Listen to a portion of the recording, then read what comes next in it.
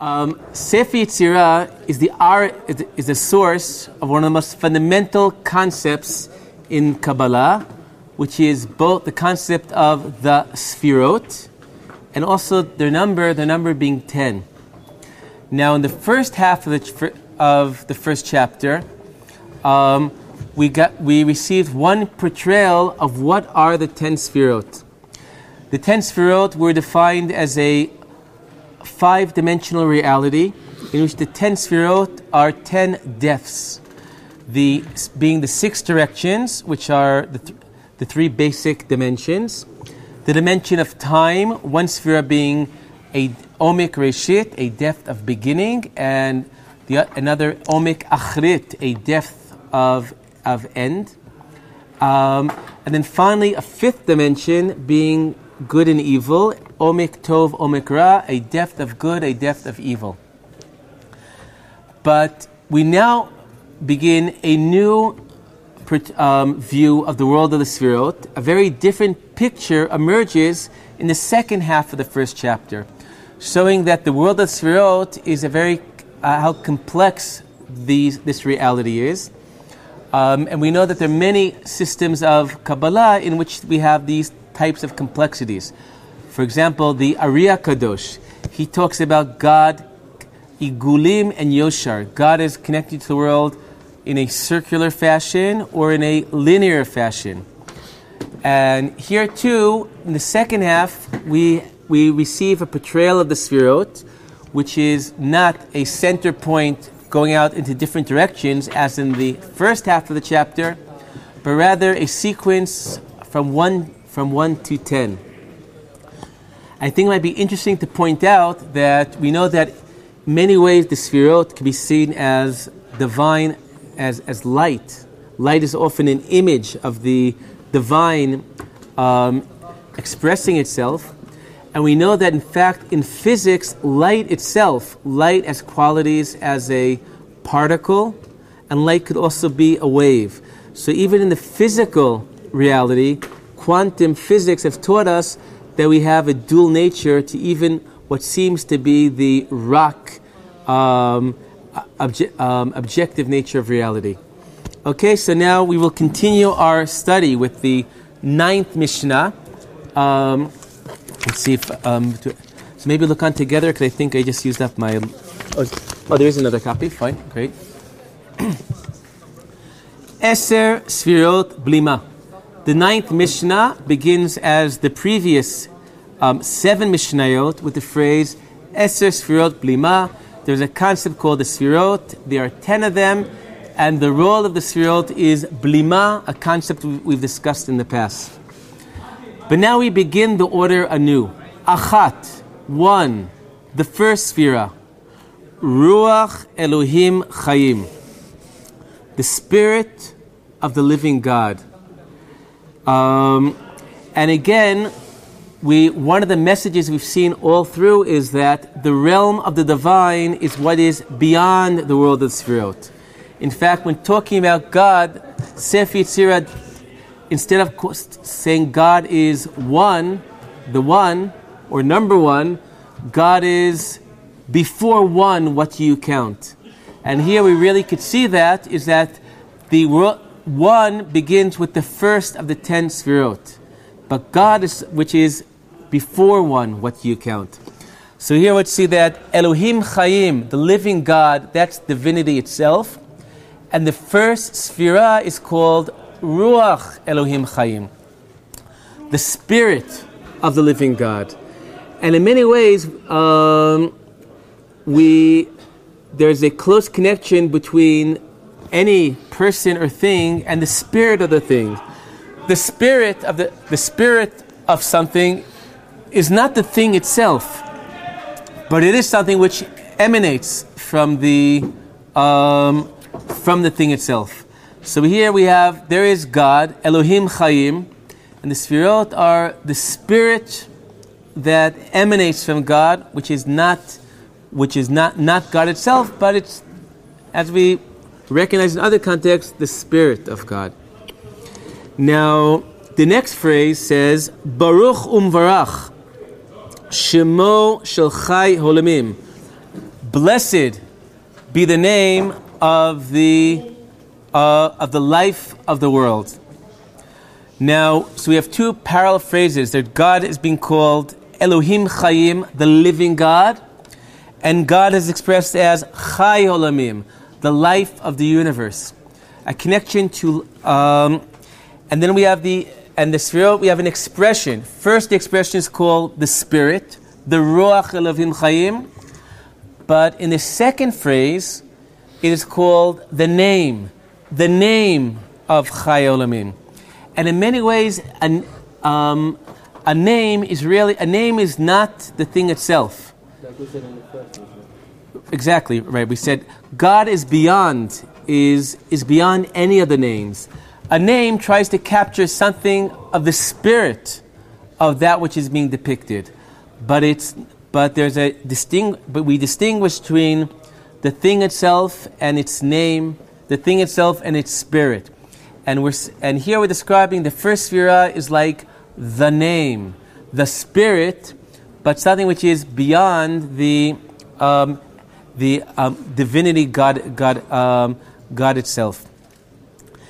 In terms of the usage of life, in terms of the usage of life as a depiction of God, there's a very beautiful passage in Rav Kook in his work Shmona Kvatzim, that very poetic. I'll read it in the Hebrew and then I'll try to translate some into the English. Rav Kook writes, Ziv or Elohim, the shine of the light of God, Hamamalei et olamim kulam, fills the universe. Mechayer u'meraveh otam mideshen noam elyon, invigorates, waters them with the pleasantry of above, shel makor hachayim, of the source of life. Harihu noten chayil, this is what gives the strength, b'neshamot, b'malachim, b'kol yitzur, to all of life, lechush pnimiyut tchushat hachayim. When we feel we've touched life, we feel life. What is it we feel when our feeling of I feel life itself? Rav Kook sees this as a life itself as an emanation of God. God is the source of all life. The living God, the life of the universe, is the source of life, and the shine of the light that comes out of the source of light is what gives us the feeling of life itself. So here again, I feel it's apropos to this paragraph, which talks of God as Elohim Chayim, Chai Olamim, from which emanates the Ruach, emanates the name as part of the process of the unfolding of creation. Rafi. What's the difference between the spirit of the Ruach of God and divinity? What's the difference? I can only think about it in some ways in the human analogies. There could be a person, you say, that the spirit of that person, it's his the vibes he gives off, almost like his aura. The vibes, the aura. In some ways, we know that when we talk about humanity, in the story of Gan Eden, by the creation of humanity, we say, "Vipach be'apav nishmat chayim." God blows a soul into the nose, a soul of life. There too, that's an expression I feel of this ruach, of the spirit. It's not, we are at Tselem Elohim because the spirit of God, this breath of God has entered us. And of course we know that the choice of Ruach Elohim as being this primeval manifestation of the divine, of course, goes back to the very beginning of the story of the creation, that before the story of creation even begins, before the first day that God says, "Let there be light," we have the second verse of Bereshit talking about Ruach Elohim merachefet al pnei tahom, about the Spirit of God floating over the void. Okay, now the Mishnah continues. Kol v'ruach v'dibur, voice spirit, and speech.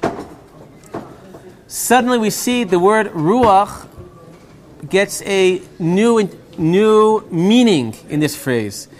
In English, breath and spirit are separate words. In Hebrew, ruach could be the spirit of, but ruach could be also referred to the breath, the physical manifestation of ruach. Ruach Chaim is the low Ruach Chaim is a way of saying someone has died. He no longer has the spirit of life. Relates to wind. The what? Relates to wind. So also Ruach also in English is wind and direction. Ruach has a lot of meanings in Hebrew. But here, the word Ruach gets a context. By connecting Ruach to Kol, which means voice, and Dibur, meaning speech, we've gone yet another step in creating something which I feel is very essential to Sefer Yetzira, the parallel between human creativity to divine creativity. God has the spirit, Ruach, which is the breath of God, but here we talk about voice and also speech. And this sets up as creation is being connected to speech, a major theme of Sefer Yetzira, which again creates a potential for allowing the human to parallel the divine, because humanity also, we have our ruach, our spirit, our breath, we have our voice, and we have our speech. V'hu ruach HaKodesh. But relating to God, the ruach of God is ruach HaKodesh. When we refer to ruach HaKodesh, someone receives ruach HaKodesh, this is what it's receiving. This first primeval emanation from God of spirit. And this forms a background for the next Mishnah, the 10th Mishnah of Sefer Yetzira, that talks about the second Sfira. Shtayim, 2, Ruach Miruach. The first Sfira is Ruach, the second is Ruach Miruach. Not that first spirit or breath that comes out of God, but the ultimate, but all that which comes out of that first breath. In many ways, we saw that the first two Sfirot in that first order presented by Sefer Yetzira in Mishnah 5. Mishnah 5 had the Sfirot, Eser Sfirot Blima. The first two were Omek Reshit v'Omek Achrit. A depth of beginning, a depth of end. And here, Ruach Elohim Chaim, as number 1, this is a depth of beginning.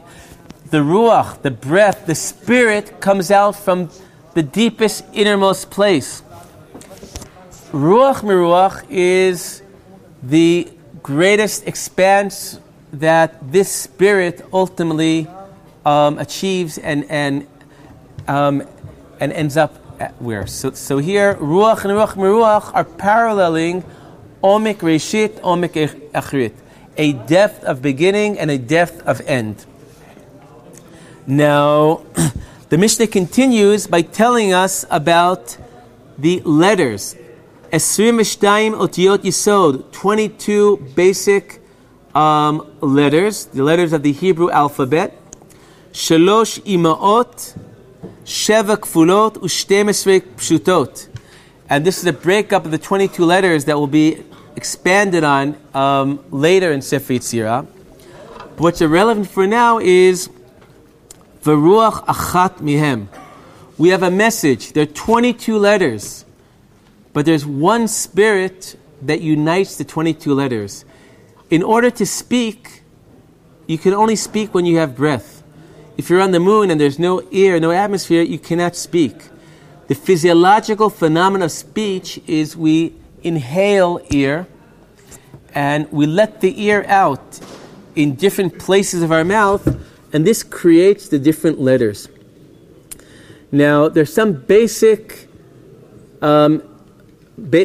principles in Sefer Yetzira that all come together here. First of all, from the story of the creation of the world, which gives a big role to speech. Vayomer Elohim, Yehi Or. Vayior, God said, let there be light, and there was light. Creation is seen as divine speech. Divine speech having a power to not only depict what is, but create what is. So speech is about creativity. And here we're saying that divine speech is also about the story of creation, Sefer Yetzira, the great drama of the world, is the movement between the oneness of God, or the before one of God, the unity of God, to reality as we experience it, as being so multifaceted.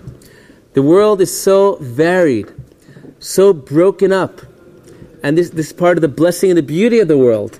But the story of creation, Sefer Yetzira, is unity to multiplicity. And one step in going from unity to multiplicity, that first sphira is also oneness. The one ruach, the one spirit of God. But that one spirit ultimately breaks up and into the 22 unique letters. And these letters have already, by having separate letters, we already have multiplicity. And we know from multiple letters, the multiple words, and you get infinite variations. But this turning point is depicted now. From that one ruach emerges all these letters. This is the connection point between the one and the many. And again, this goes back to that physiological reality that we know, because it's true for humanity as well. We take in a breath, a fresh air, the ruach, the ear, the breath that we take in, we later emit that ear, and depending on where we stop our mouth, the letters are created. There are 22 different ways to create these letters. But ultimately, as we saw earlier, Sefer Yetzira, after telling us about the multiplicity in the world, always brings us back to the one. Yes, there are many letters, but all these letters are an expression of one spirit. The same way that we say many things, but everything we say is an expression of that one breath of air that we inhale. Okay, and now let us go to the next Mishnah, 11. Shalosh Mayim Miruach, another transformative moment in creation, going from the water coming out from Ruach, which Ruach also means ear. And in many ways, we know this is true. Water is H2O. And water is really taking oxygen and hydrogen together. So in many ways, it's true that water is air, gases that come together and somehow congeal and ultimately create what we know as water. So water is a fundamental building block of life, of the world. We're the blue planet because we're most of the planet Earth is covered up with water. And this water is a development from these gases. The air becomes water. Another aspect of water, which I think is very interesting, if you look at the story of creation, water, just like Ruach Elohim Chayim, the Spirit of God, really precedes creation, so too water precedes creation. Nowhere in the story of the creation of the world do we talk about the creation of the water. Before the first day, in the second verse of Bereshit, it tells us about Ruach Elohim merachefet al pnei hamayim, over the face of the water. So water is also seen as a primeval entity that precedes the creation as we know it. In fact, a lot of creation is about dynamics within water. On the second day, we separate between the waters above and the waters below. On the third day, we separate between water and the dry land. So water itself unveils creation, but that also leads us to something which is primeval to creation. In fact, in the summer in the yeshiva, we learned mikvaot, about the power of water to purify. And a lot of the ideas are that water also does not have any set form. When we enter a mikvah, one of the most important halachot of mikvah is that you have to be 100% under the water. Even if one hair floats on the top of the water, it's as if you were not tovel in a mikvah. You have to be 100% under the water. And the sources talk about mikvah is working based on bitul, about annulling. You enter the water and you lose your form. You've become nothingness. And when you come out of the mikvah, you've been reborn, recreated with your receiving your form again, and that rebirth is what allows the purity, the tara of the mikvah. And we see this very much in what the parsha that we read this Shabbat. In Parshat Bereshit, we saw the world coming very much from water. The story of the flood is God pressing the reset button in the world. The waters above in the heavens, the waters below in the Tehom, the void, each of them move till they're reunited, and the waters reuniting erase all of creation. So water is something that precedes form creation, and within it, life in creation comes about. And this is also very much true in different theories of evolution that sees that the water is the source of critical for the source of the evolution of life as we know it. Okay. Chakak v'chatzav behem, engraved and carved out of them. Chaf bet otiot, 22 letters. Mito uvo, out of the to uvo, the chaos. Refesh v'tit, these are different mud and cement. We have a movement between the ear, the non-concrete, to water, which is already more concrete, and somehow the water coagulates and becomes something more solid. And from this, we have letters emerging. Chakakan, and we can ask, why do we need letters? We already spoke about the letters in the previous Mishnah. The previous Mishnah spoke about letters in the context of ear, breath. Here again we talk about letters, but that's because language has two manifestations. There is spoken language, which is, we